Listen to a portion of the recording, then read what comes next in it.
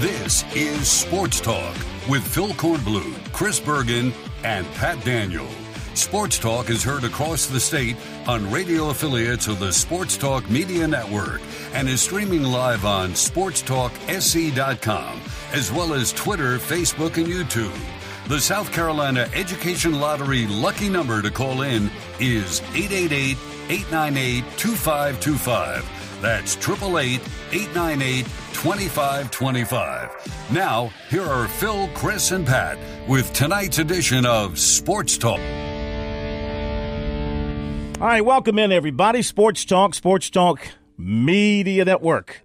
It's a Tuesday night edition from Columbia. Pat Daniels back in the studio tonight. Chris Bergen will be joining us. He's at the ATL, Coastal Carolina, Georgia State, tomorrow night. Speaking of Georgia State, former Georgia State football coach Sean Elliott, now the running game coordinator, tight ends coach at South Carolina, met with the media this morning. We'll bring you some of that here at the bottom of the first hour. Jason Donnelly, Furman's athletics director, will join us at 7:05. Big announcement at Furman today.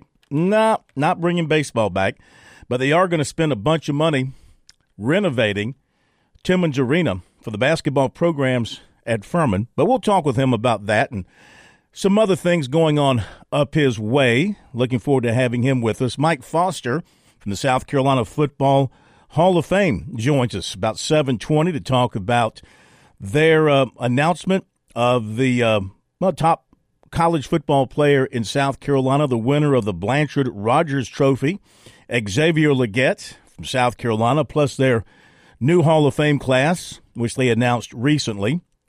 And then at the bottom of the hour, we'll talk about Daytona yesterday and what's happening in Atlanta coming up this week and things at Darlington. Josh Harris, president of Darlington, will join us. So it is a very, very busy edition of Sports Talk. Plus, we've got baseball everywhere. We'll update the scores for you in just a moment. We'll have our nightly dose of recruiting as well. Your phone calls, 888-898-2525 is how you can join us tonight here on Sports Talk. And we also will keep an eye on what's happening in college basketball. Got some big games coming up tonight around the country as well. So it's a busy, busy program for you. Again, the phone number, 888-898-2525. Let's go ahead and update what's happening in baseball. I just left Founders Park a few minutes ago to make my way over here to the studios in downtown Columbia, watching South Carolina and Winthrop go at it this afternoon. And the Gamecocks and the Eagles, it's now in the top of the sixth inning. South Carolina is leading Winthrop by a score of 8-2. Winthrop does have second and third and two men away. South Carolina scored 2 in the second, 3 in the third. Winthrop came back with 2 in the fifth, and then the Gamecocks answered with 3 in the fifth. And we've had some home runs in this one. Causey homered for the Gamecocks to left field. That was a 2-run homer. And LeCroy homered to left field for the Gamecocks. That was a solo home run. And that is it for the home runs. On the mound today for South Carolina, you've had Copper, who started. He went 4 innings, allowed a hit. He did walk 3. He struck out 2. Williamson came on, pitched a third of an inning, gave up a hit, couple of runs, walked 1.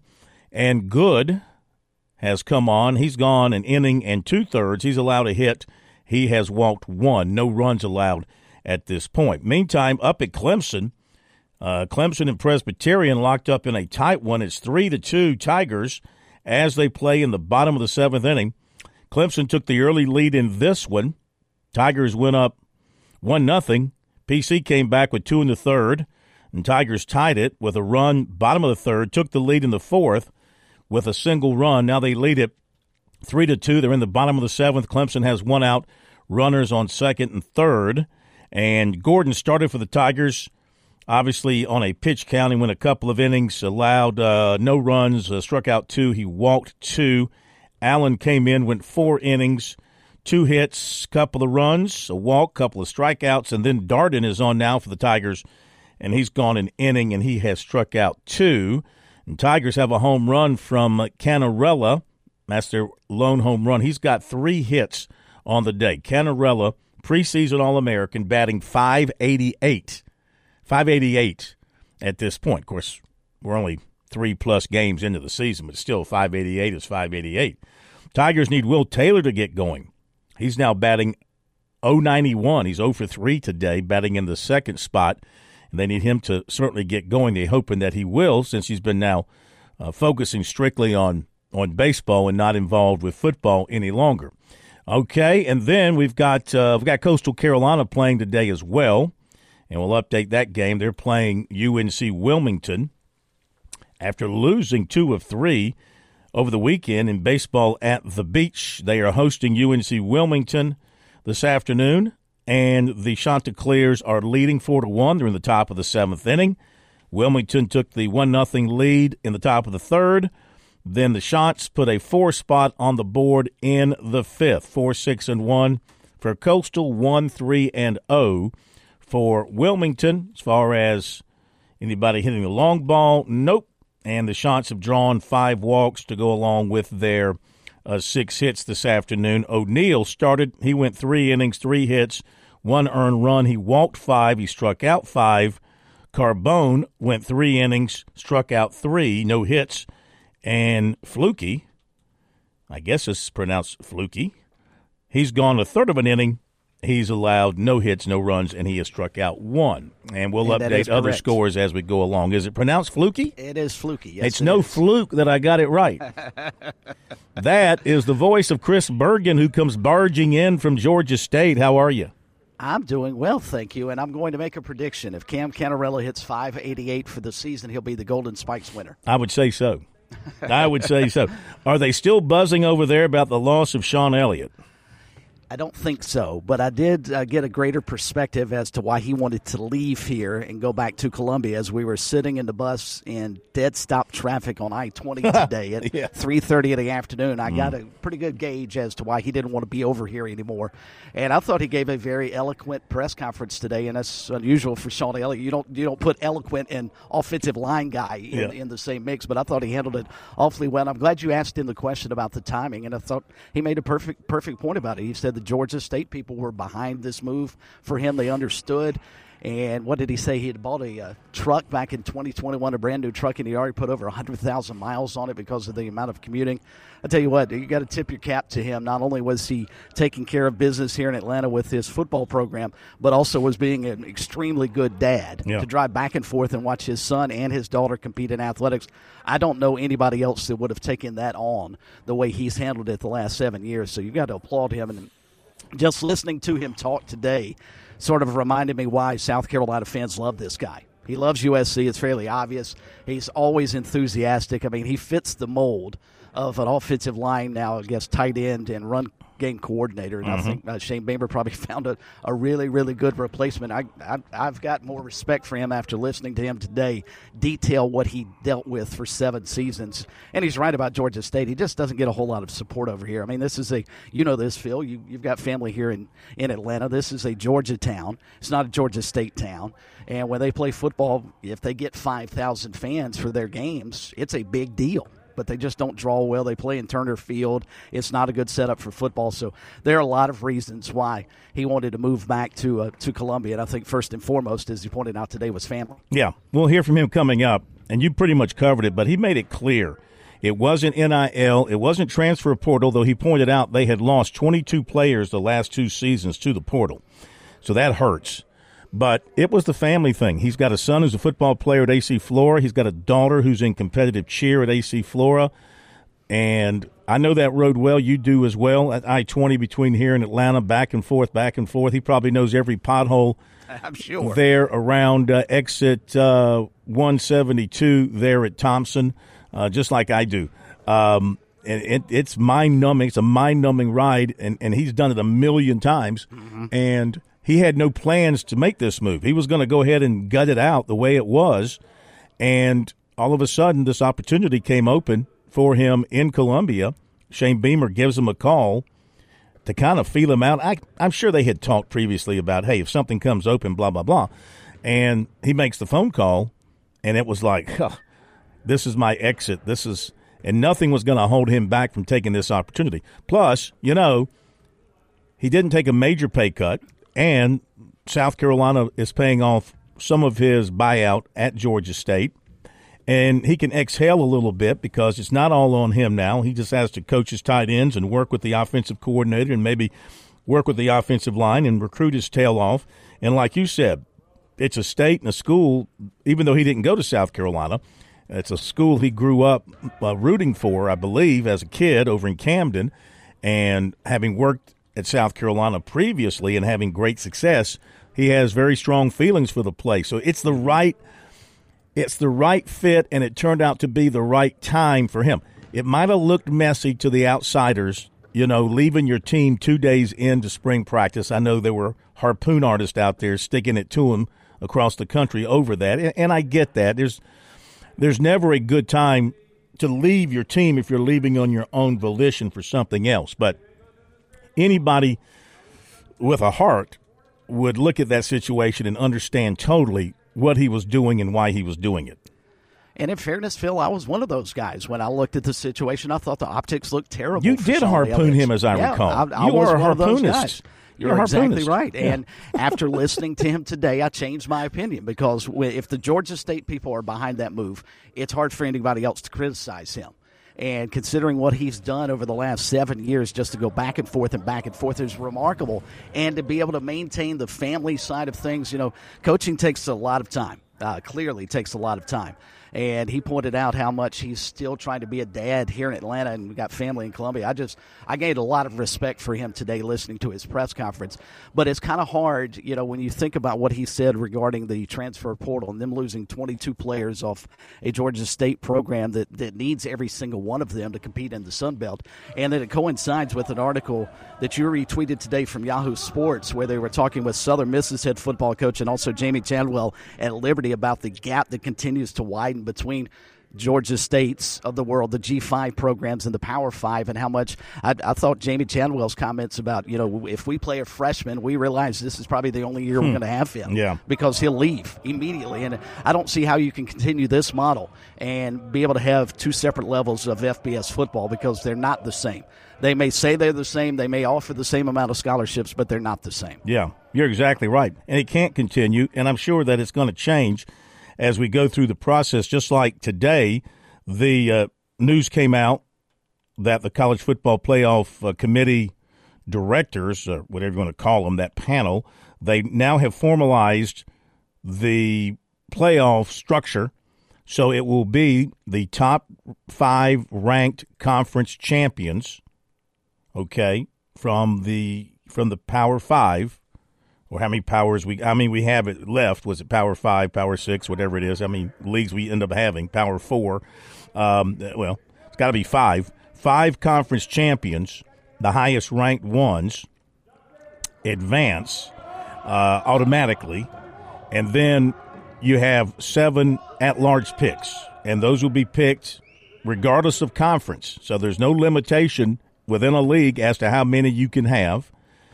And it will be based on the committee's rankings, not the AP ranking or anything like that, be based on the committee's ranking when they have their final ranking, on their selection day. So total of 12, 5 automatic bids, and 7 at-large bids. So, again, it's going to allow a lot more people in, and it's still going to create questions at the end because they'll be wrangling over who should be that 7th team getting that at-large bid. Anytime you got the human factor in there, there's going to be arguments, there's going to be finger-pointing, and there's going to be a lot of second-guessing. But then again, that's always been the case for college football, and that's what's made college football so popular over all the years, whether you were picking a champion with a vote at the end of the year or selecting 2 or selecting 4 or now selecting 12. College football still – it still needs those conversations, doesn't it? It still needs those disagreements. It still needs those arguments to keep it lively and keep it a little bit separate from the pro game from that standpoint. Well, college football's not alone, Phil. We'll have the same argument, same discussion in March when Selection Sunday's announced and whoever did not get in feels like they got snubbed. I mean, how long did we talk days after the selection show was done about whether or not Clemson should have gotten into the tournament last year? So college football not alone. I did find it interesting, and it's a point Pat brought up several weeks ago when the Pac-12 fell apart. Are they still considered a Power 5 conference with the 2 remaining members that they have? If that is indeed the case, where in the world is the group of 5, which I saw a lot of people saying, well, good, they finally got an automatic bid. I don't know if that's the case. I mean, is the Power 5, the G5 going to get an automatic bid, or are they going to be one of those 5 conference champions, or are they going to have to fight for an at-large berth? And if that's the case, I can't see any group of 5 team getting in over an SEC or a Big Ten team. Can you? Well, here's the actual wording of the layout of the plan, the format. The 4 highest-ranked conference champions will be seeded 1 through 4, and each will receive a first-round bye, while teams 5 through 12 will play each other in the first round on the home field of the higher-ranked team. Now, Notre Dame, because of their independent status, cannot be ranked 1 through 4, so they can never get a bye in their current state. As long as they remain an independent, they cannot be ranked 1 through 4. So the very best, they'll have to be a number 5. When you think about it, I guess the trade-off is they don't have to play for a conference championship. Exactly. They can maintain their independent status if they're good enough. They'll be one of the top 12 teams, and they'll be seated between 5 and 12. And the team ranked number 5 will host number 12. Number 6 will meet 11. Team 7 will play Team 10, and Team 8 will meet Team 9. The quarterfinals and semifinals will be played in the New Year's 6 bowl games, and the national championship game will continue to be a neutral site. No conference will qualify automatically, and there will be no limit on the number of participants from a conference. And this was a unanimous decision by the College Football Playoff Board. So I find it hard to believe unless they end up, inside the top 10 for a team like Liberty this past year, Tulane, Coastal Carolina at some point in time. I find it hard to believe that this road has made it easier for them to get into the college football playoff than it was before. Well, I mean, the only team to make it to the college football have we had a group of 5 team make it into the playoff? Cincinnati. Yep, Cincinnati did. They're the only ones, I believe. Okay. When TCU made it, TCU was in the Big 12, right? When they made it? Correct. TCU, yeah. So yeah, last year. Yeah. So Cincinnati's the only one, huh? Offhand, I would need to double check, but off memory, that's the only one I can think of. And while you guys were talking, I was doing a little research here because I found it interesting. I did not know the Notre Dame part until reading through this. Yeah. But of the 11 members today, so those that voted, if I'm reading this correctly, it was unanimously approved. That vote was being held by the 10 FBS commissioners and Notre Dame's president, Reverend John Jenkins. So it was unanimous. So that means Notre Dame's president voted in favor of this, knowing with this vote that his team, his football program, would never, under these rules, would be ineligible to ever be one of those top 4 so as to ever get a bowl. A couple other interesting points here. So it looks like the top 4 teams get a bye, and then the higher seed teams host that first-round game at home, or, this is a key part, or at a venue of their choosing. So say you're Georgia Bulldogs. Now, yes, I think we all know they would play in their home stadium, but hypothetically, they could go play in the Falcon Stadium. Or Clemson could go play in the Panthers. Like, whatever. You could have teams choose to not play in their home stadium, which I don't know when that would happen unless maybe it's a group of 5 team that perhaps wants to play in a larger venue. Like maybe it's somebody that only has a 30,000-person stadium and they want to go play in a 60-person NFL stadium. That's all I could really think of to increase revenue because let's face it, this is all about money.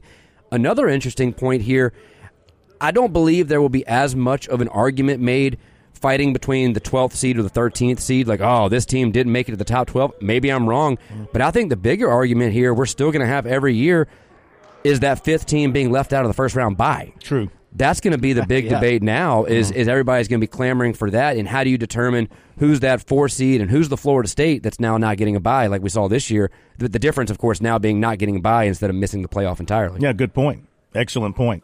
All right, Clemson with a 5 spot in the 7th, up 8-2 on Presbyterian now.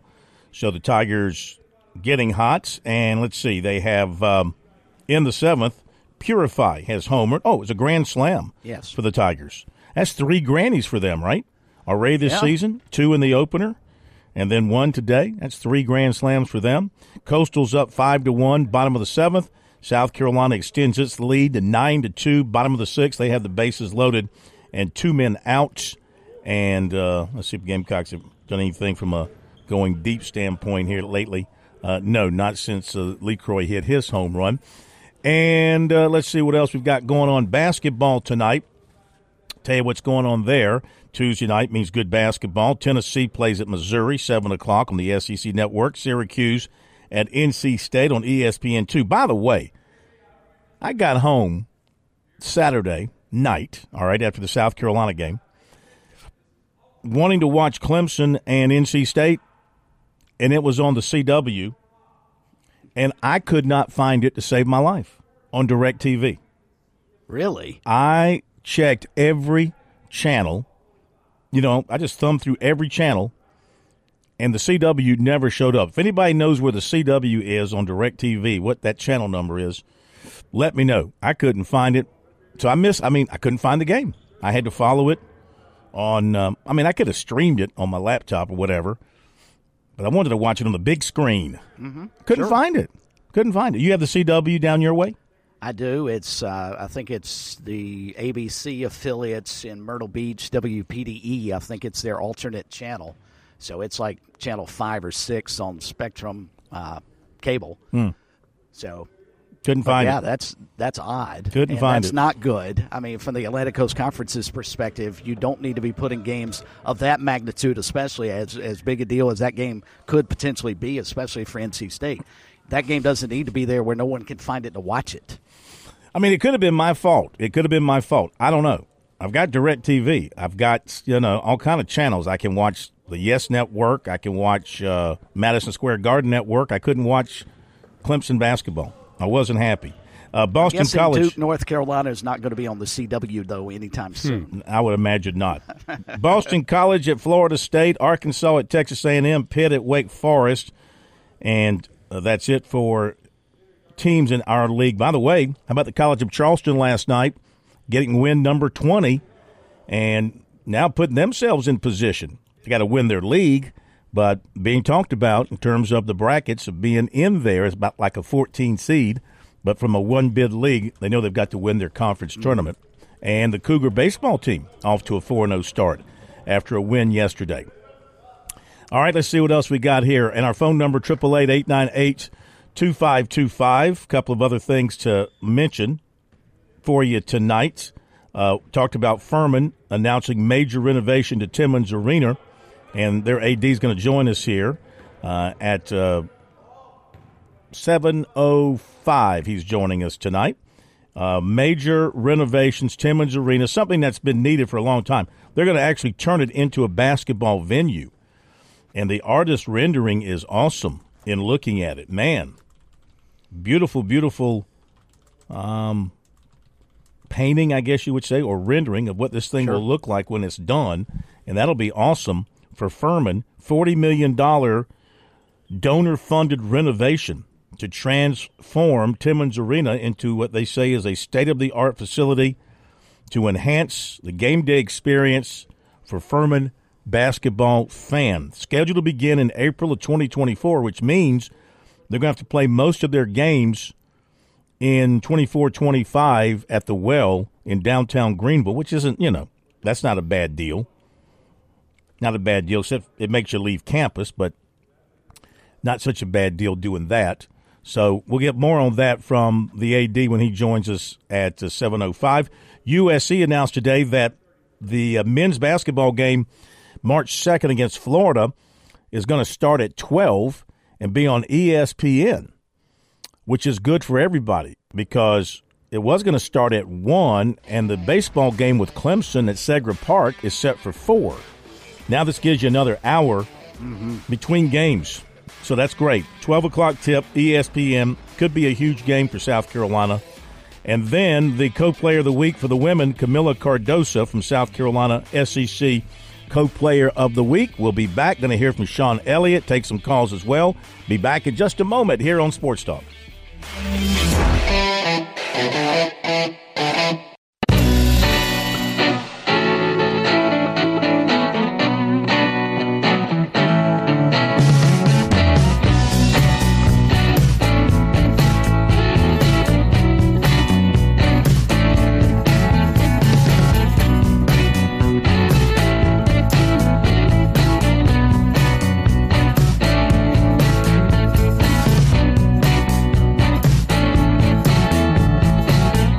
Welcome back, everybody. Sports Talk Media Network here on a Tuesday night, 888-898-2525.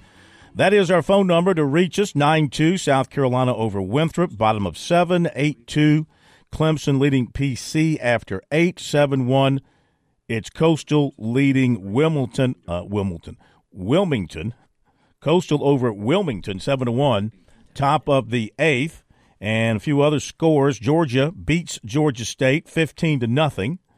And we've got, let's see if we have any other state games here. Citadel, Charleston Southern, they're scoreless.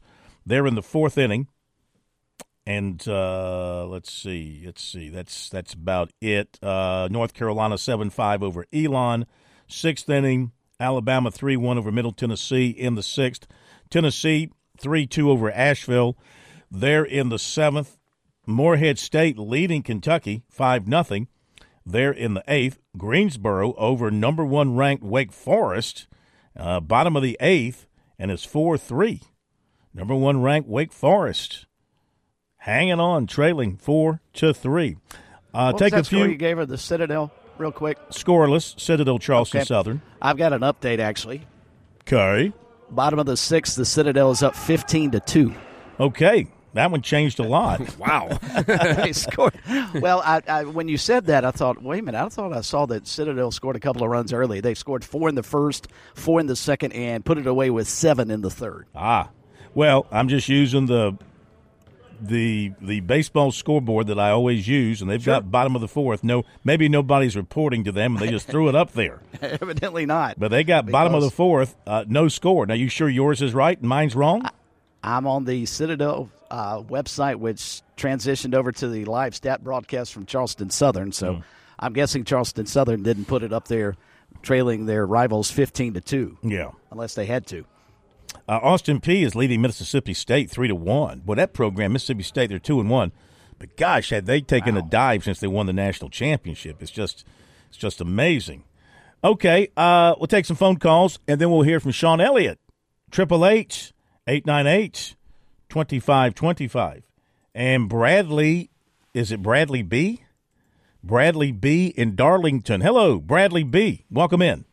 What do you say there, Corn? What do you say there, man? Y'all doing all right tonight this evening? We're doing great. How are you? Chris, you know who I am. You don't remember Carowinds? Oh, yeah, man. Good to hear from you.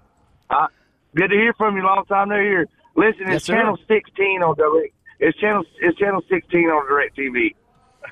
Channel it's the 16, yeah. Channel 16. It's the one right after. Yeah, that's the CW for around for Direct TV satellite.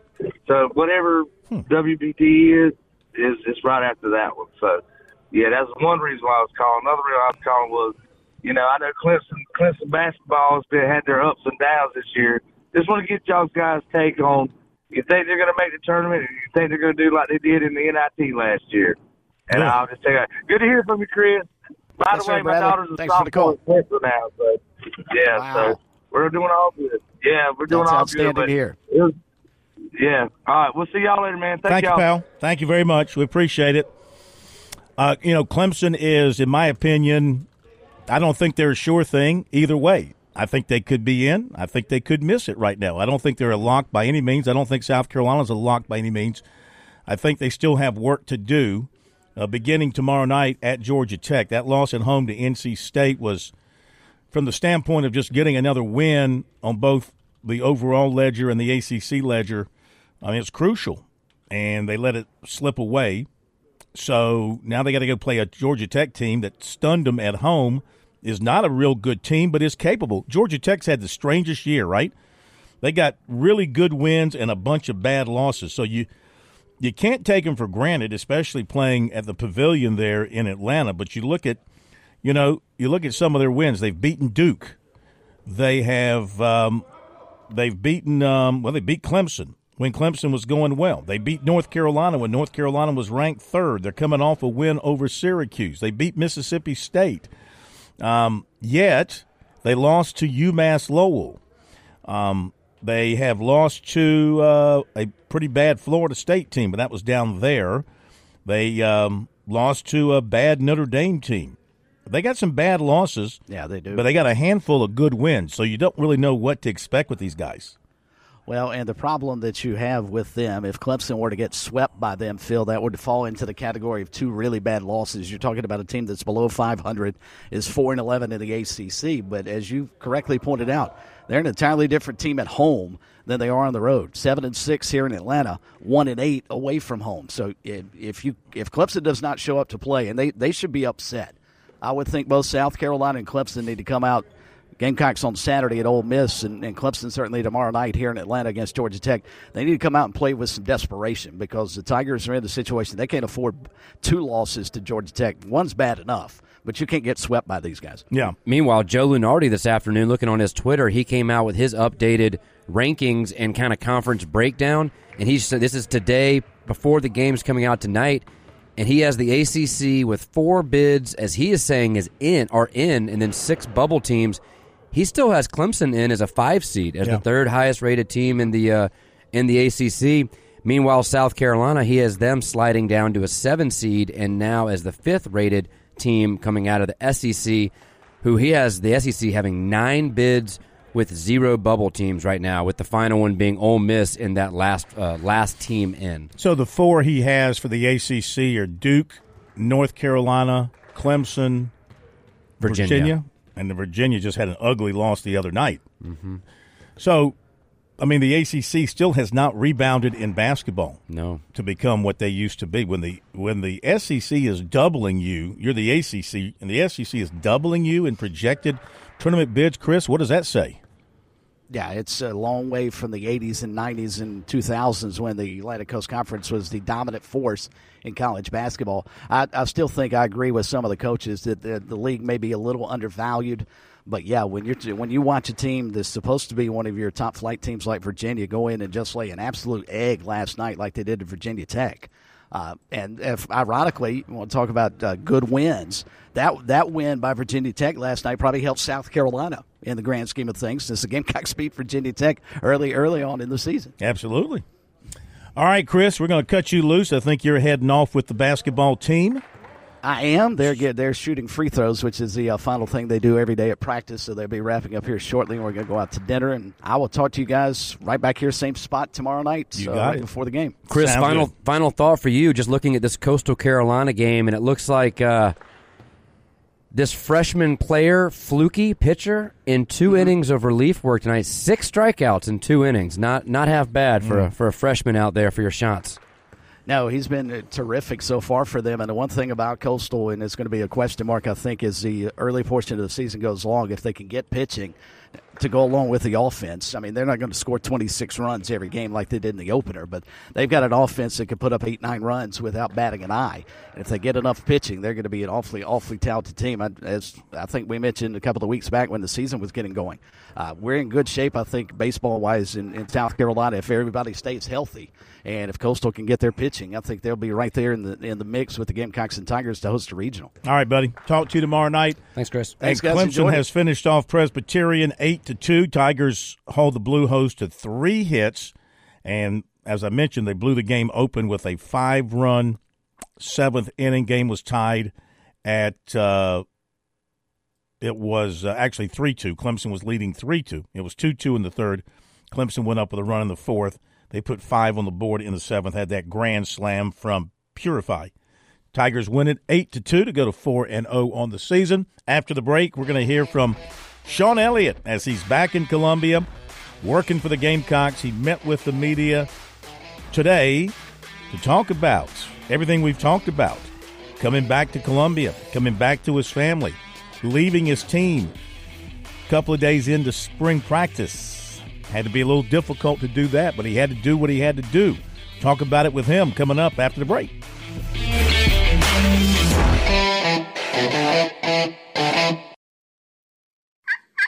Calling all turkey hunters, this is Major Billy Downer with the South Carolina Department of Natural Resources. Turkey season is coming soon. The most common accident while turkey hunting is failing to identify your target. Know the identifying features of a turkey. Make sure of your target and what lies beyond it before you pull the trigger. Remember, safe hunting is no accident. For more information on hunter education, visit dnr.sc.gov.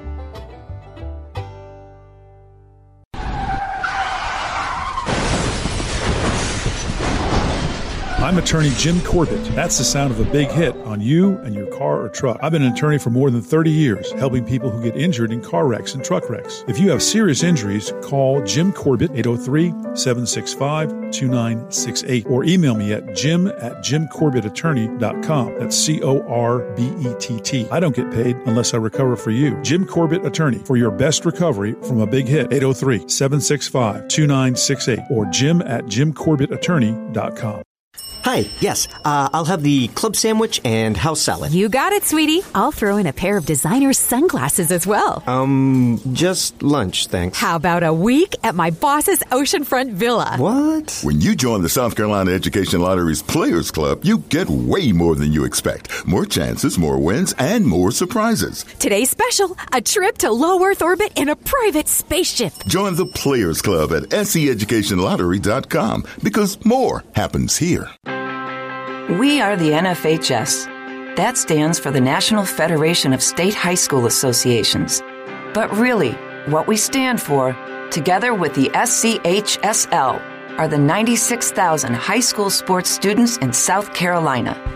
And so we stand. We stand for the runners, soccer, and basketball players. We stand for their coaches, administrators, and officials. We stand for the swimmers, football players, and wrestlers. We stand for the golfers, softball, and volleyball players.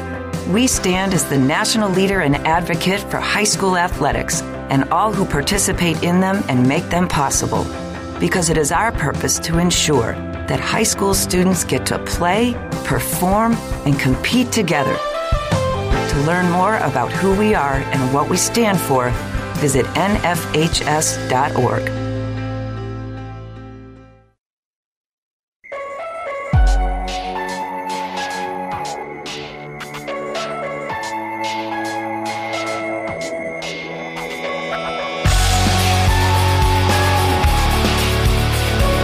All right, this morning over at USC, Sean Elliott met with the media for the first time since returning to South Carolina as new tight ends coach and working with the running game as the run game coordinator after 7 years as the head coach at Georgia State. Here's some of what he had to say. Well, first of all, I want to thank Coach Beamer, Coach Tanner, Chance. Certainly an awesome opportunity to be back here in Columbia, South Carolina with the University of South Carolina. It's to be honest with you, it almost seems like I haven't left. From afar and then from a near also, I've always kept up with the University of South Carolina, how they were doing in so many different ways. I believe everyone knows here that my family still resides here in Columbia, so the transition from Atlanta back here to Columbia was very, very easy.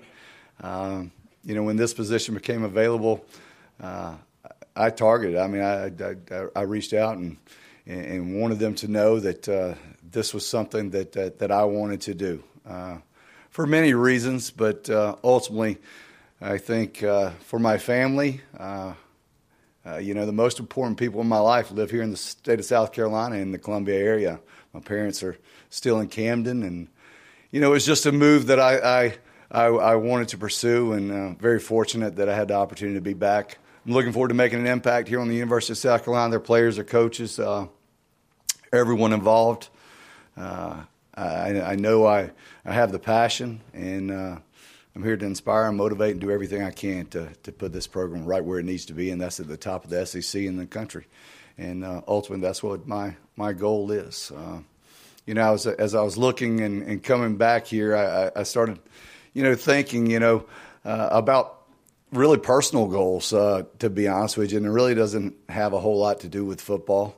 I said, man, if I can coach at the University of South Carolina, and I've got my son, he's a high school football player at AC Flora. I said, if for whatever reason he can develop into a college football player and have the ability to come and play for the University of South Carolina, and my daughter, she's a competitive cheerleader at AC Flora and does a phenomenal job. She's won multiple state championships. I said, but one day, if I could be coaching on that sideline, potentially coaching my son at the University of South Carolina, and my daughter cheering on that sideline, I said that's a dream come true. And I have no idea if that's the case, but honestly, that would be something for me as a person and a family man and a dad, and just unbelievable experience. But love the opportunity to be here. Can't wait to get started. Been started a couple days now, and looking forward to many more days ahead. Switching over to tight ends, what's that challenge like? I know obviously it's a shorter group of people or smaller group of people, but what's been the biggest challenge of switching from O-line so many years to tight ends?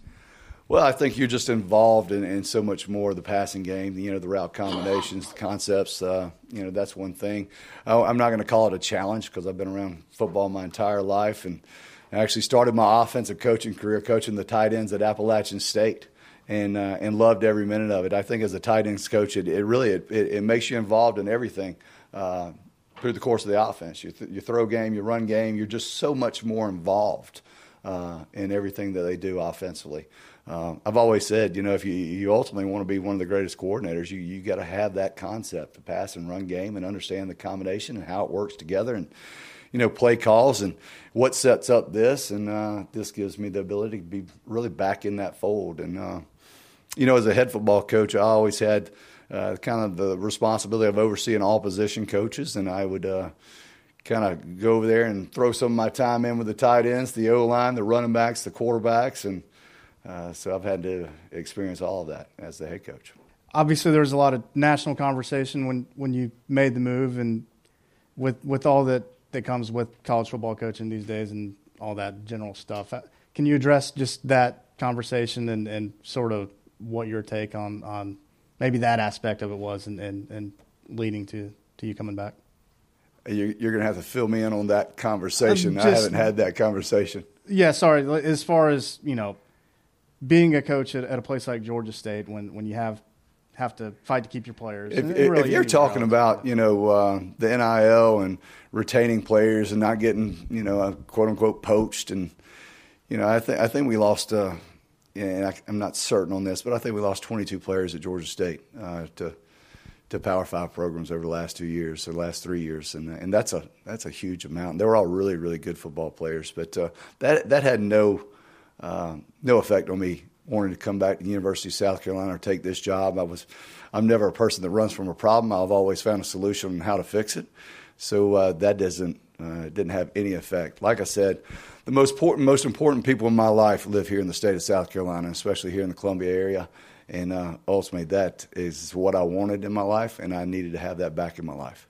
What have you learned over these last 7 years as a head coach that you're going to be able to bring back? And is head coaching after possibly your son and daughter are here at South Carolina doing what they're doing and you're here, is head coaching something you might want to experience again?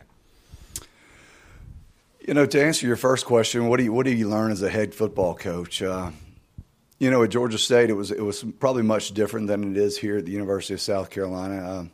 You wore a lot of hats. You had to be a position coach. You had to coach special teams. You had to be involved in everything. We only had a staff of about, really myself, 10 assistant coaches, 5 GAs, and a couple other support personnel. We didn't have a whole lot. So, it was kind of like being back at App State in the early years. You had to do more than what was expected. You had to go out and I would take trash out. I would vacuum. I would do everything you can imagine in being a head coach. But truly, the number one thing I think I'll bring back is just ultimately how you involve yourself with the total team. I mean, from the long snapper to the punter to the quarterback to the secondary to your linebackers. I mean, how do you fit in all their lives? And that was something I had to find out. How do you do? What conversations do you start? My head coach at Appalachian State, Jerry Moore, he taught me probably the most important thing, and he said, always keep a big old box of candy or a big old jar of candy in your office, gum, chocolate, whatever it is, and that way it's going to bring everybody into your office. And once the word gets out that you've got the candy in your office, then they start filing in on a daily basis. So I did that, and he was exactly right. And so I started conversations with a different positional player each and every day. Just understood what type of night they may have had, what type of situation they were in, what type of mood they were in, and it just led to a lot of different conversations. Do I ever see myself being a head football coach? I haven't even thought about it. I'm thrilled to be here as the tight end coach. If I can end my career right here coaching the tight ends at the University of South Carolina, and trust me, I've got a long way to go. I'm still only 30 years old, so I've got a hell of a long career ahead of me. Then I'm thrilled to death. But ultimately, I'm as excited today being here as the tight end coach at the University of South Carolina as I was when they named me the tight end coach at Appalachian State, or the offensive line coach at Appalachian State, or the day I walked in here to coach the offensive line at the University of South Carolina. This is a fantastic day. I'm thrilled to death. I couldn't be more excited to be here. And ultimately, I'm here to do one thing, and that's to make this football program better in every aspect of it.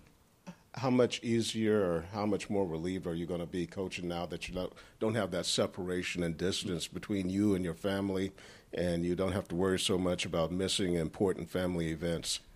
Well, if last night's sleep was any indication, I went to bed. It was right around 10:15, and I didn't wake up until about 5:15 this morning. And I slept the entire night through.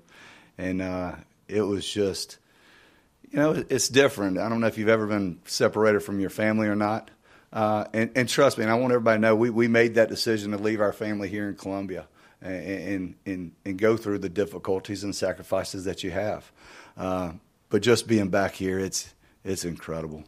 The relief, knowing that, whether or not I get to look at or speak to them before they go to school, but knowing they're going to be home at night and I'm going to walk in that door and the same thing. And there's situations at home that you got to take care of. The heat went out, I think, Thursday night when I got back, and my wife says, "You're dealing with that. I've dealt with it for the last 7 years. It's time for you to call somebody."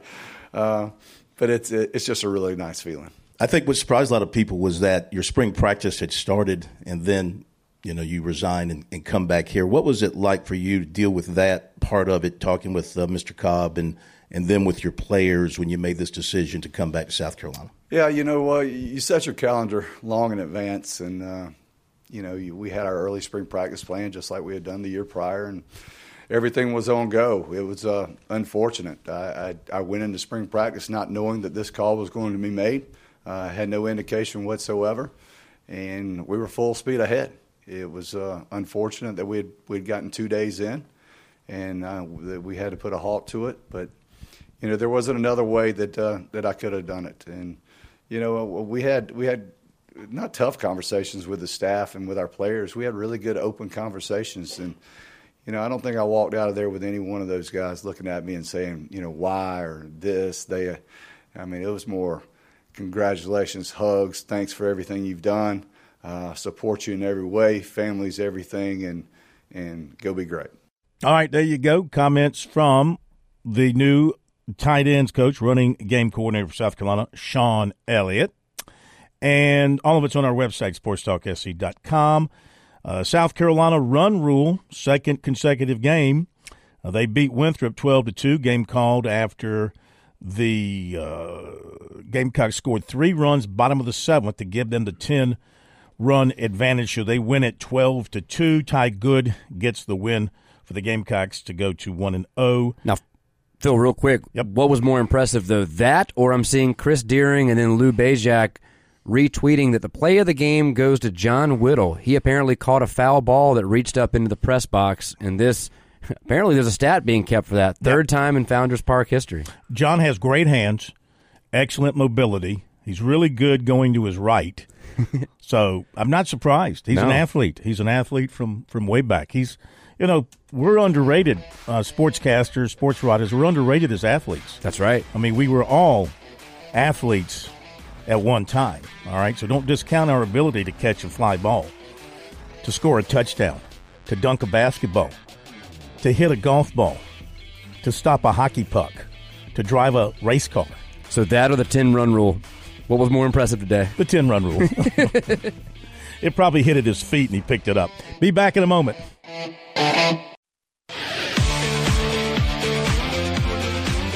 Welcome back to Sports Talk on the Sports Talk Media Network.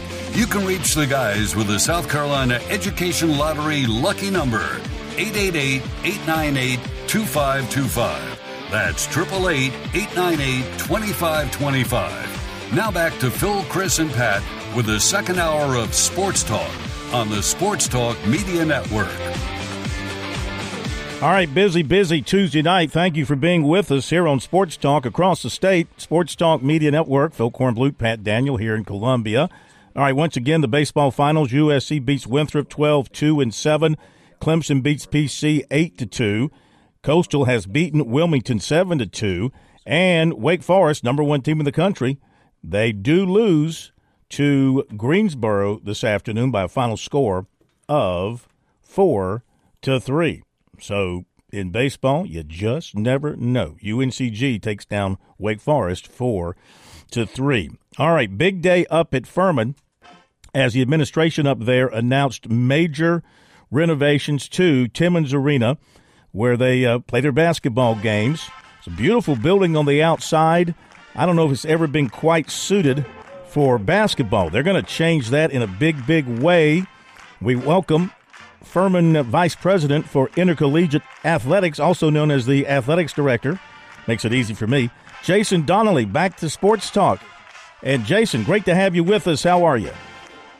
Hey, Phil, thank you so much for having me, and great to be on with all of you. Yes, sir. Thank you so much. Big day, as I mentioned, $40 million, all brought in by donors who stepped up to the plate for you and are going to get this done. How exciting a day was this for you guys up at Furman?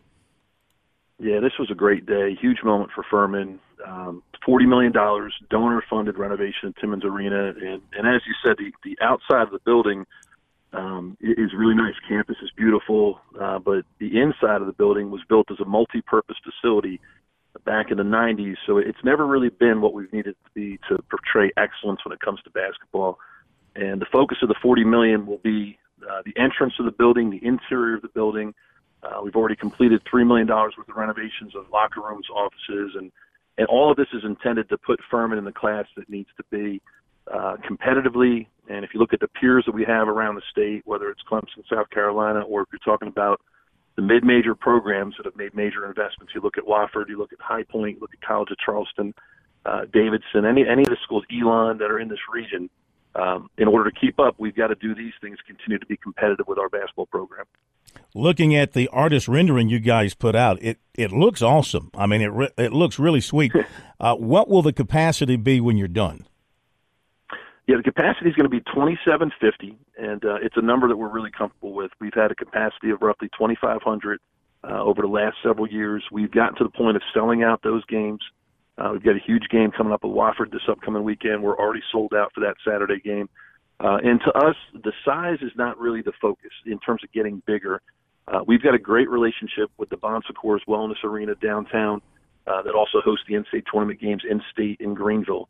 And we will still play games that have a larger size. If we're going to draw close to 7, 8, 9,000, 10,000 fans, we'll still continue to play games downtown. But on-court, 2,750, every detail will be touched. It'll be first class for our students, for our recruiting, for our revenue production, all those different things. So the size and scale will be what it is, but the amenities and all the fixtures from the inside out will be first class in every way. Your architect that you mentioned in your release, he's been involved with some major works in the area of arenas across the country. Will this new look, will it be unique to Furman, or is he going to be basing it off of some other work he's done in the past? Yeah, the look is going to be unique to Furman, but Ken Betch, who is the architect, who's here out of Greenville, has done a phenomenal job. He did, if you're familiar with Charleston's TD Arena, and did a great job there in a space that was really challenging relative to what you need to do from in an urban environment inside the city. And there'll be elements of that. You'll see a full concourse that will go 360 degrees around. That's not something that we have now, but all the different amenities and elements have been part of a study that we've done when we've looked at our peers. We've looked at Charleston, we've looked at Wofford, we've looked at Elon, we've looked at Davidson, and the feel inside the building will be very Furman. It's going to have, courtside seats for the first time. It's going to have premium boxes for the first time. It's going to have donor hospitality spaces that don't exist to date. But at the end of the day, the one thing our alumni and our donors wanted, we already have a great home court advantage. We've got a great coach. We've got great energy in the building. We've got loyal fans, season ticket holders that have been with us for a long time. The number one thing we're going to keep is that atmosphere of energy, but all the touches that take place around that arena that not only serve our recruiting efforts, our retention efforts, our student on-campus engagement efforts, but also the revenue efforts is a real big push. This is going to allow us to take the next big step forward as an athletic department. Will it still be a multi-purpose building for things like concerts or anything else like that, or do you want it strictly to be used for your basketball teams? Or I guess does maybe volleyball plays in there? I'm not sure about that. What's going to be the use of the building? Primarily basketball. So you're going to see a multi-purpose facility that will be a basketball arena. And one of the challenges with Timmons Arena, for those that have been in it, they know that it's got a stage and it was set up to be kind of an amphitheater to host concerts and different things, and orchestras and symphonies. That won't be the focus going forward. The focus will be, primary for our men's and women's basketball. Down the road, we envision volleyball, that being their home court at some point. They've got a great structure right now, but down the road, we'll bring them in. And we will do some events in there. We'll do all kinds of different things, but it'll be primarily for basketball. Our number one focus has got to be our team. Our coach, Bob Ritchie, led our men's team to Southern Conference Championship last year, NCAA tournament win over Virginia. They are going exactly the direction that we want them to go in, and this is going to support their success. And similarly, we want to have our women's program led by Pierre Curtis have the same ability to rise as a program. And our athletic programs are doing incredibly well. We've got basketball winning Southern Conference championships and football winning Southern Conference championships and our Olympic sports winning Southern Conference championships. We want to keep that focus, and this arena will be focused on basketball. Visiting with Jason Donnelly, AD at Furman, for a couple of more minutes. Will it remain Timmons Arena, or as part of the donations, is another name going to go on inside? Great question. This is a really unique situation that we have a historical legacy building with the Timmons family, with the Pelham family, and this goes back to the 90s. And the lead donor, Ravenel Curry, who is a Furman alumnus, a Furman trustee, in a very generous and unselfish way, cares enough about the Timmons family that with his donation, he asked us to continue the Timmons name on the building. And it's a really unique situation that a donor who really respects the history and tradition, the legacy of the building and the Timmons family, made this donation with the understanding that the family would continue to have their name. He also asked in that donation that the Timmons family and other families donate as well to support that. And they have answered that. They have also donated at a high level, along with several other people. There was 10 gifts of $1 million or more, 31 six-figure gifts. So it's just been an incredible fundraising effort. But it's really remarkable to have a lead donor who cares more about Furman and the legacy and history in this case than he does about having his name on something. And we're eternally grateful to Ravenel for that. That's awesome. This has to be the highest of highs, a few weeks from the lowest of lows, with the death of Bryce Stanfield, one of your football players, during spring practice. How are you folks doing just a couple of weeks removed from that, and what have you been doing related to that since then? Yeah, I really appreciate you bringing that up. The truth is we're all still hurting very much, and the swing in the motions in terms of making this announcement, we purposely waited to make this announcement till now. We wanted to wait till after our board meetings, and we were intending to make it next week, but there's going to be a memorial on campus for Bryce Stanfield and his family, so we wanted to move it up a week to get away from that to reserve some space. But I've been so moved by the response from the community, the state of South Carolina, the schools around this area, Georgia, everyone around this has come out and support Furman football, the Stanfield family. There was a lot of hurt, there were a lot of tears, there were a lot of prayers, and I've just been so moved by the impact of Bryce, upon his teammates, upon our students, upon our community. And you've seen it all. You've seen the gamut of emotions with the team literally in his hospital room, conferring his degree with our president.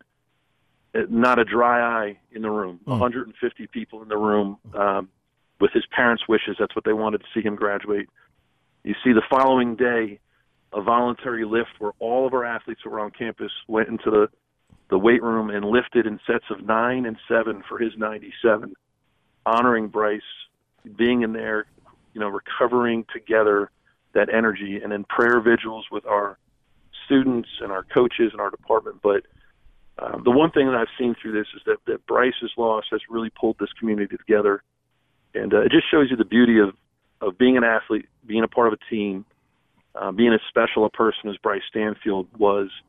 And we know how much we're going to miss him, but we're still hurting a lot in this community for him and for his family. That's certainly understandable. I mean, the entire state was shocked. So I'll end it with this. I wouldn't be doing my job talking to the Furman AD if I didn't ask this question right here at the beginning of baseball season. Any conversations taking place anywhere with the administration, boosters, et cetera, to return baseball to Furman? Yeah, it's the hardest conversation we go through. You go back to 2020 and COVID, and we had to go through a series of cuts. We were asked to cut 25% of our budget in response to reductions in enrollment in campus.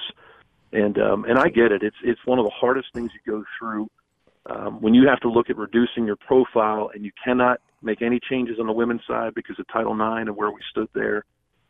Losing baseball has been the deepest cut that we've had as a department and arguably as a university in recent years. Part of the process where I'm excited is that, we've had conversations internally that at some point after this Timmons project got done that we could review and discuss baseball again in the future. We have had conversations about what that would look like. We've had conversations about how that might fit. And then there have to be some strategies that would fit around it. It's not on the table at the moment. There's other pressing issues for the university when it comes to budget, when it comes to enrollment. But we have left the field intact. We've left the facility intact.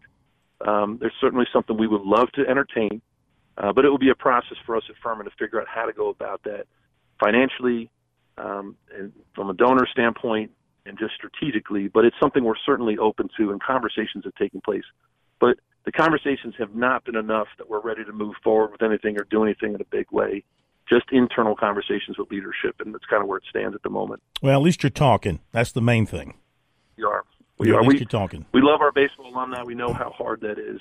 And the reality of the situation in terms of where we were as an institution and where we are today, we've made significant strides. And I do think that the confidence, when you look at a $40 million donor project around basketball, shows a pathway both for our donors and for our administration to what could be a successful resolution in the future.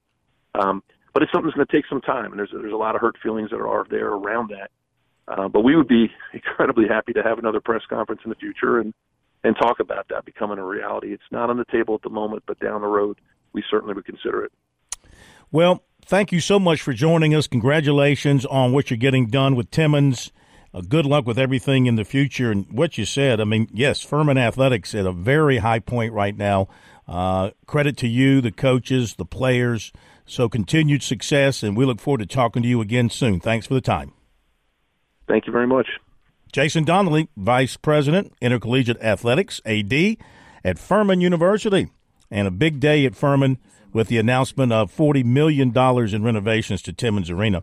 It is a beautiful building. If you've never been up there, it's a beautiful building from the outside. As he mentioned, it was built for concerts.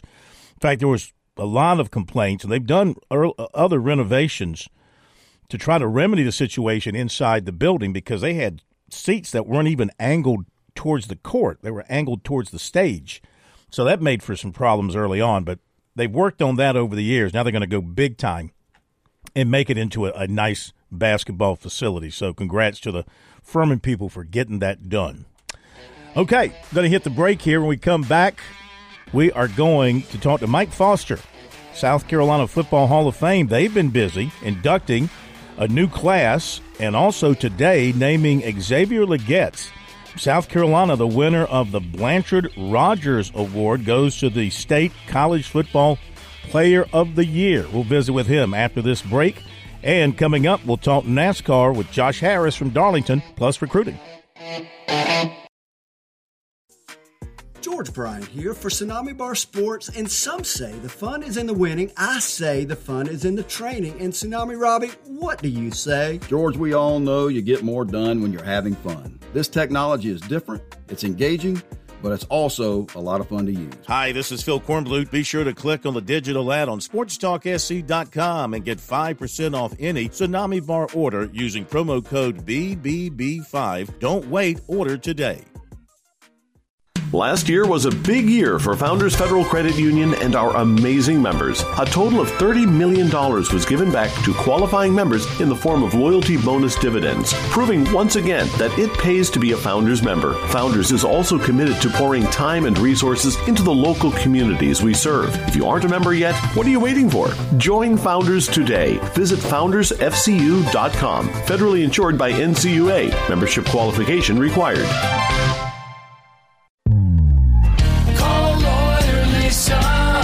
Experience the difference with Lawyer Lisa. Hi, this is Lisa Hostetler-Brown. If you or a loved one are over 65 and haven't completed a long-term care planning consultation, now is the time. Did you know that if you aren't able to afford the high cost of skilled care, your assets can be rapidly depleted to only $2,000 unless you plan 5 years in advance? Visit lawyerlisa.com to see how we can help. 7511 St. Andrews Road, Irmo, South Carolina. You've put in the work for your education. The extra early, extra late, extra work.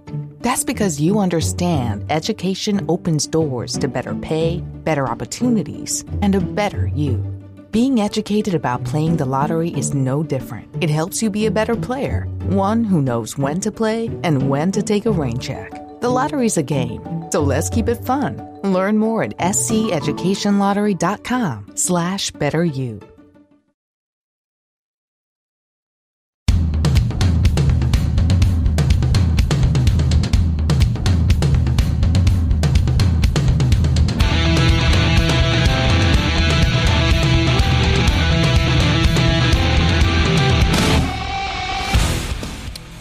Thanks again to Jason Donnelly from Furman joining us tonight here on Sports Talk. Let's keep it in the upstate.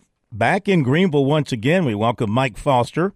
No stranger to Sports Talk from the South Carolina Football Hall of Fame. They've been really busy naming their new class last week, and today announcing the winner of the Blanchard Rogers Award as the top player in college football in South Carolina for the 2023 season. It was Xavier Legette, outstanding receiver from South Carolina.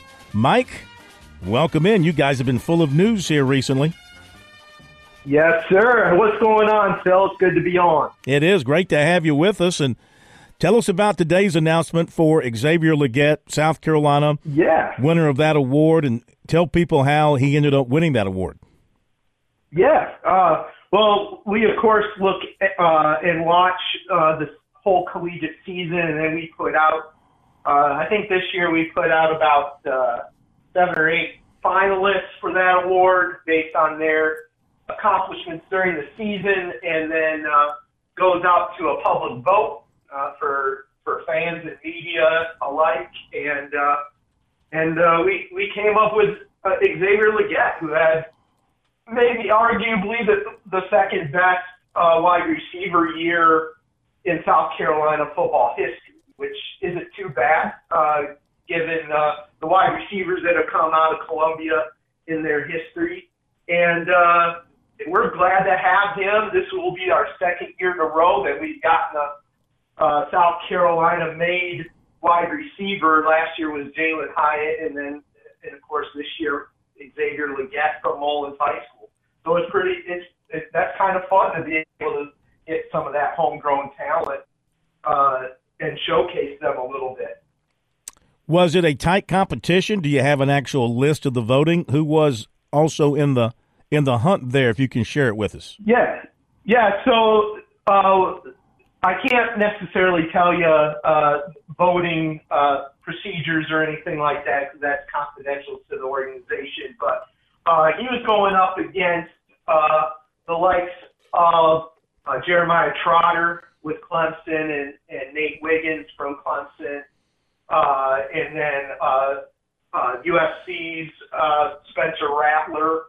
And then we also had Quincy Riley, who played for Louisville, cornerback from Louisville, but he's a South Carolina-born player, as well as Jordan Burch, which people are familiar with him around here, but he's out at Oregon. And then we had Travis Blackshear as well, who had a FCS All-American type season at Furman, and of course Furman had a great season this year as well. So we had those guys, and then Lubert Dinellis as well from Benedict, the D2 school out of Columbia there, had finished up his second straight All-American season and Defensive Player of the Year in his conference. So that's IAC. So he was also in the mix as well. All right, now your Hall of Fame class you announced earlier this month. Terry Allen, Ben Coates, Harold Green, Stump Mitchell, Jimmy Satterfield. That's a great class.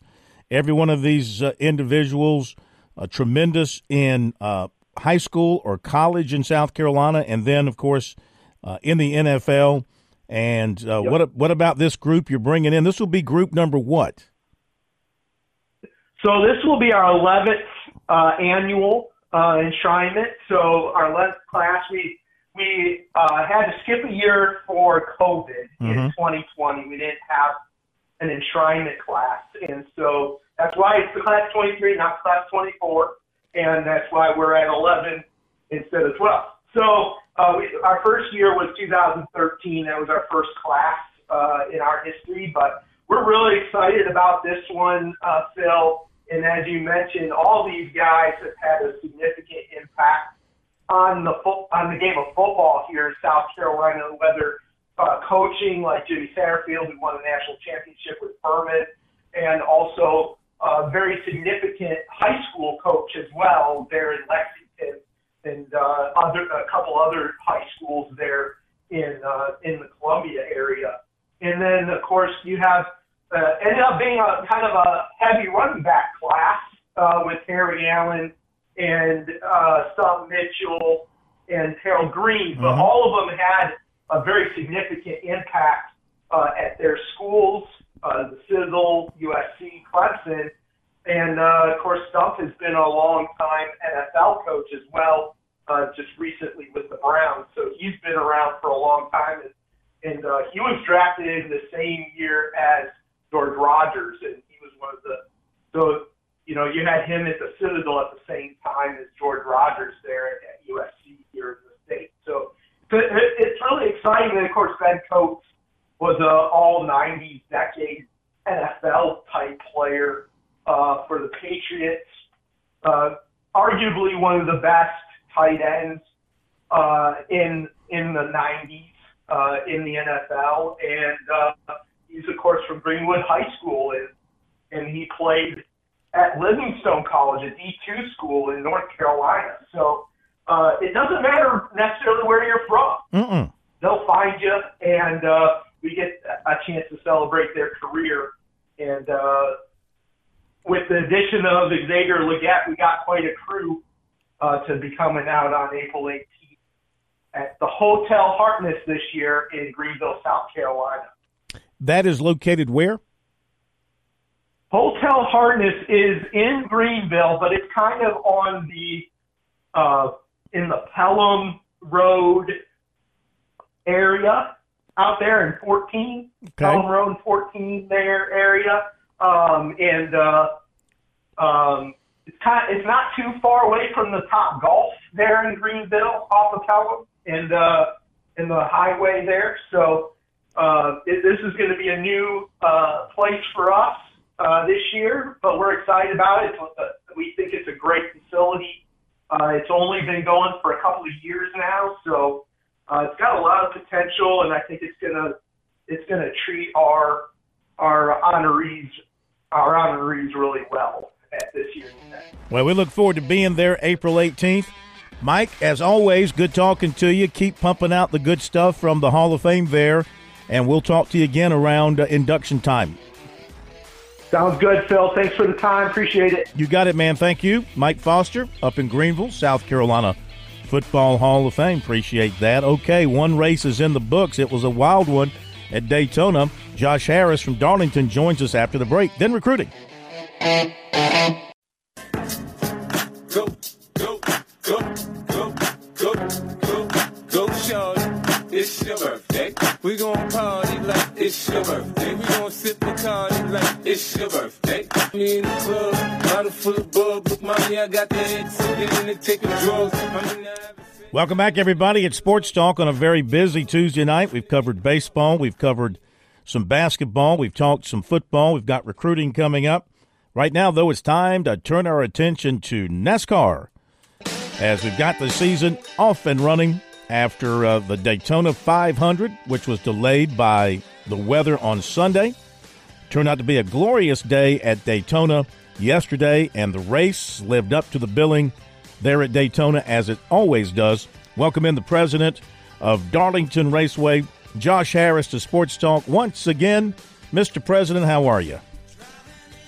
Doing great. Just got back to South Carolina earlier this afternoon after being in Daytona for about a week, and glad to be home. I bet. You saw a good one. I mean, it's a shame they couldn't run it on Sunday, but you can't do anything about Mother Nature, and everything turned out beautiful yesterday, and I think the race with all the lead changes and the drama at the end, exactly what you expect at Daytona.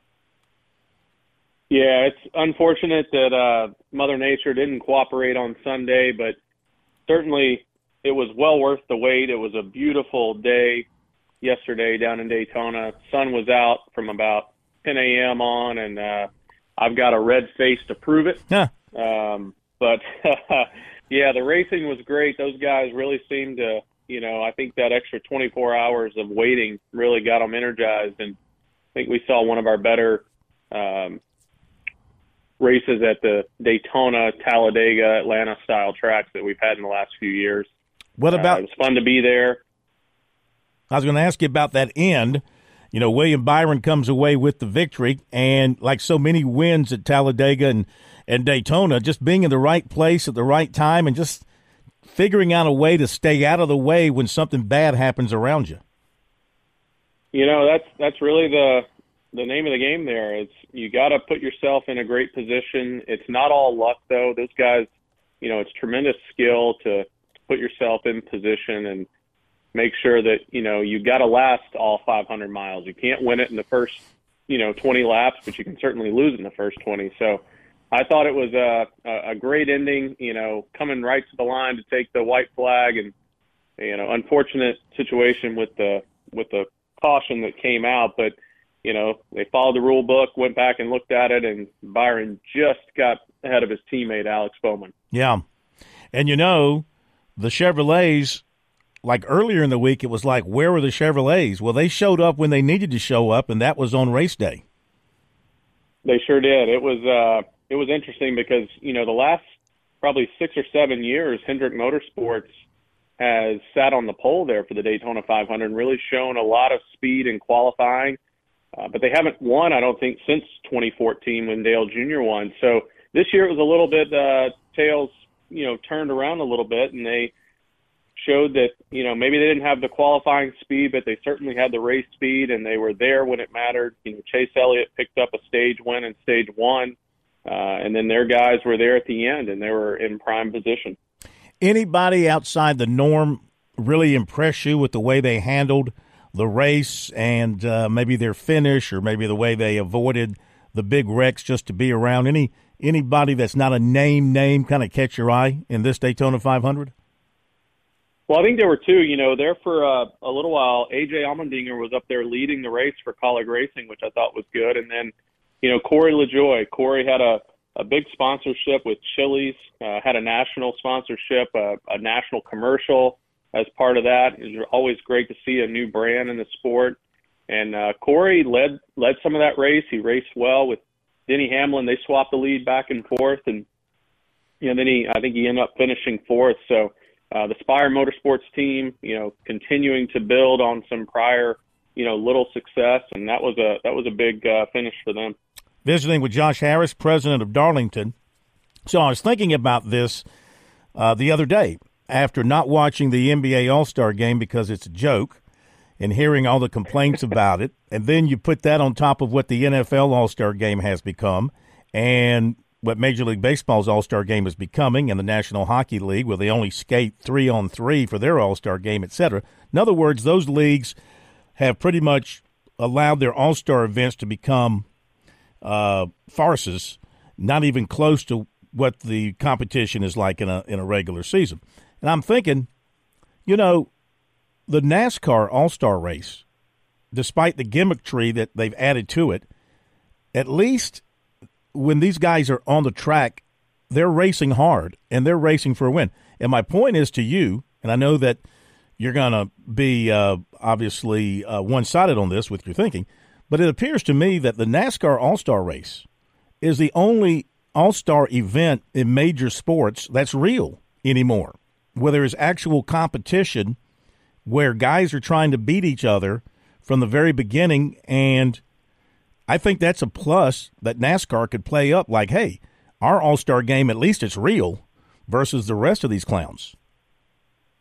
Yeah, whether it's, the All-Star race itself or the Clash to start off the season, I think anytime you put some prize money and a checkered flag out there, the NASCAR Cup Series, the Xfinity Series, the Craftsman Truck Series, these guys, they go hard after it. It doesn't matter what event it is. And so I'm excited. I think our All-Star race going back to North Wilkesboro is going to be another great event.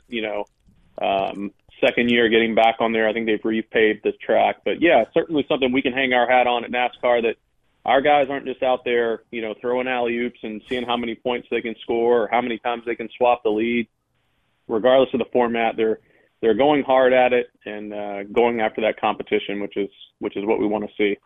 All right, now coming up at Darlington, you guys announced today you've got some laps for charity coming up here soon. Give us the details on that. Yeah, so we'll do a couple of these throughout the year, but our first one's going to be Saturday, March the 2nd, and it'll be from 11 to 2. So if you've ever wanted to drive your car around the track too tough to tame, come on out that day. We're going to be raising funds for Child and Family Resources Foundation over in Hartsville.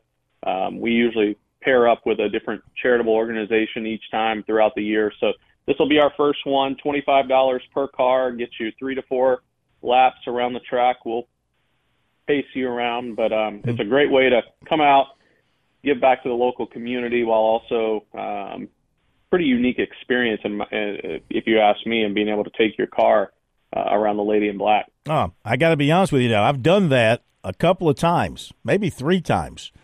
I usually squeeze out about 5 or 6 laps before they red flag me. But it is a heck of a lot of fun. I mean, people, you can pretty much drive. I'm not going to say you can drive as fast as you want to. I don't think you want people out there turning laps at 120 miles an hour. But you can get on the gas a little bit, right? Yeah, well, there's probably some tricks to the trade that I can't necessarily come right out and say, but surely you can get out there and have a good time. We don't want anybody getting Darlington stripes. We want to leave that to the professionals. But come out, have a good time, and always certainly a good opportunity to give back to the community. Well, you do make people sign their lives away before they go out there, so you're covered. That's right. Got to sign that waiver. Got to make sure we're all buttoned up there. Get our I's dotted and our T's crossed, and you can go out there and have a little fun. And if you enjoy it, you can do it again. Yeah, it's a lot of fun. I recommend it to everybody. I mean, I'm not going to say it's a once in a lifetime deal because you can do it multiple times, but once you do it, you'll want to do it again and again because you get the experience what the guys in the cars get to experience. You get to drive up into that turn and see that wall come at you, and it does take your breath away. I have to admit, whether you're going 20 miles an hour, 50 miles an hour, the walls come up on you very quick there if you let yourself get up in that turn a little bit. Yeah, if you get too close, you certainly start to feel it, and I will say another part about this upcoming track laps, we're going to have our friends from Stock Car Classics there. So they're going to be there early in the morning. We'll have a little private session with them doing some laps. But the cool thing is they've got some old historic stock cars that they're going to bring. They'll be on display in the garage. And so whether you want to check it out beforehand or after you take some laps, you come over there and check out some of their old historic stock cars, which are always fun to see. That's fantastic. Okay, let's make sure the phones are ringing there in the ticket office. How are things coming along? I know you got a little bit of time before May gets here, but it'll be here before you know it. And how are things looking as you are selling those tickets for the race in May, the Throwback Weekend? Well, we're certainly looking forward to Throwback Weekend. It's going to be here before we know it, probably right around 80 days at this point, a little more than 80 days. We'll be welcoming campers. We still have some tickets available, but I know they're going to go fast. So certainly check us out at darlingtonraceway.com. That's probably the easiest way to go on there. Check it out, see what you want. Or if you want to talk to one of our ticket agents, just give us a call at 866-459-7223. Josh, it's been a pleasure. Welcome back to the States. Talk to you again next week. We go racing in Atlanta this weekend. Hopefully they'll have good weather and have a great race there. That's a fast track. I always enjoy racing at Atlanta. So we'll talk about that with you next week. Thank you, sir. Yeah, that sounds good. Yeah, Atlanta did a little reconfiguration a couple years ago. They've now a drafting track similar to Talladega and Daytona. So might see some of the same names up there, and look forward to recapping it next week with you guys. Thank you, Josh. Take care now. All right, thanks. Thank you very much. Josh Harris, President, Darlington International Raceway. I think they dropped the International. Darlington Raceway. Appreciate Josh being with us. Great stuff from him, and looking forward to visiting with him throughout the season. Of course, Jeff Owens on Friday night gives us the insight going into the weekend of racing right here on Sports Talk. Okay, let's give you the recruiting report, shall we, tonight. Our recruiting report is brought to you by Seawells. And Seawells, we have not given the menu this week. We'll do that in just a second. With 3 days to go this week for the daily luncheon buffet, 11 to 2 at Seawells for only $14. What you got? Tomorrow, Wednesday, February the 21st, Seawells will have fried pork chops, meatloaf, and baked flounder, which comes from where? Mom, the meatloaf and the flounder comes from the Rocks of the Congaree. There you go. Very fresh. And then Thursday, glad we're doing this, Seawells will actually be closed for a private event. Did you get invited? I did not. Never am. I'm never invited. One of these days. Kind of like an inside joke, I hope to be a part of one someday. That'd be nice. But, yeah. So Thursday, Seawells will be closed for a private event. Then Friday, to round out the week, will be a roast beef Friday. Shout out Andy. Along with southern fried chicken and pulled pork. Okay, special events. That's what Seawells does better than anybody, and they host your special event, as you heard, or they'll come to your location. Just give them a call at 803-771-7385, online at SeawellsCateringSC.com. Okay, recruiting-wise, let's talk about defensive end Kobe Saki-Pra, 6'3", 225, Roswell, Georgia. Saki-Pra had not had any contact with South Carolina until he got a call from defensive ends coach Sterling Lucas mid-January, and he offered him. He was excited about it, of course. He's looked into South Carolina. He's never been there, so this was all kind of new. Saki-Pra is a prototypical edge rusher, 9 sacks last season, 89 tackles, 11 for loss, and he said that Lucas really loved his film, loves his length, loves how he plays all over the field. So they've got a good relationship starting to develop. Relationships are very important to him in his recruiting. That's going to be a big factor as he makes his decision. And he said that Lucas sounds like he really cares about his players, very committed to South Carolina. And they're excited about him, and they want him to come in for a visit. His only January visit was to nearby Georgia Tech, and he plans to pick up the pace on that March and April. He said South Carolina will definitely get a visit this spring and an official visit in June. He said right now South Carolina, Mississippi State, Georgia Tech, Southern Cal, and USF are standing out the most to him. And those are the ones likely to get the spring visits and the summer official visits.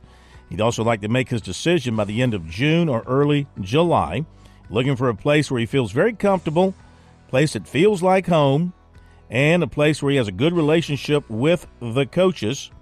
Some other offers are Vandy, Duke, Wake Forest, Indiana, Minnesota, SMU, UCF, West Virginia, Arkansas, and Kentucky. His family heritage is Ghana. That's his background, from the country of Ghana. Safety, Jadon Blair, Winston-Salem, has firmed up an official to USC May 31st. Linebacker Nathaniel Owusu-Boateng of IMG Academy and Virginia confirmed his official to USC May 31st. Defensive end Tayshawn Alston has set his official with USC May 31st. Offensive tackle Kevin Wynn, who has USC in his top 10, was offered by Texas.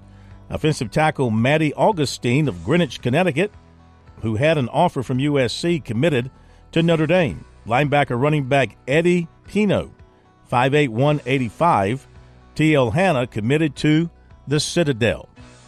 There you go with the recruiting report tonight, brought to you by Seawells. Okay, we got time for some calls if you'd like to jump on board here in the final minutes. We've had to hold some people off. We got busy. Now we can take some calls to finish things out. If you want to be a hero, phone number 888-898-2525, 888-898-2525, South Carolina Education Lottery lucky number. Updates in basketball. Missouri leading Tennessee 22-20, 3:58 to go first half.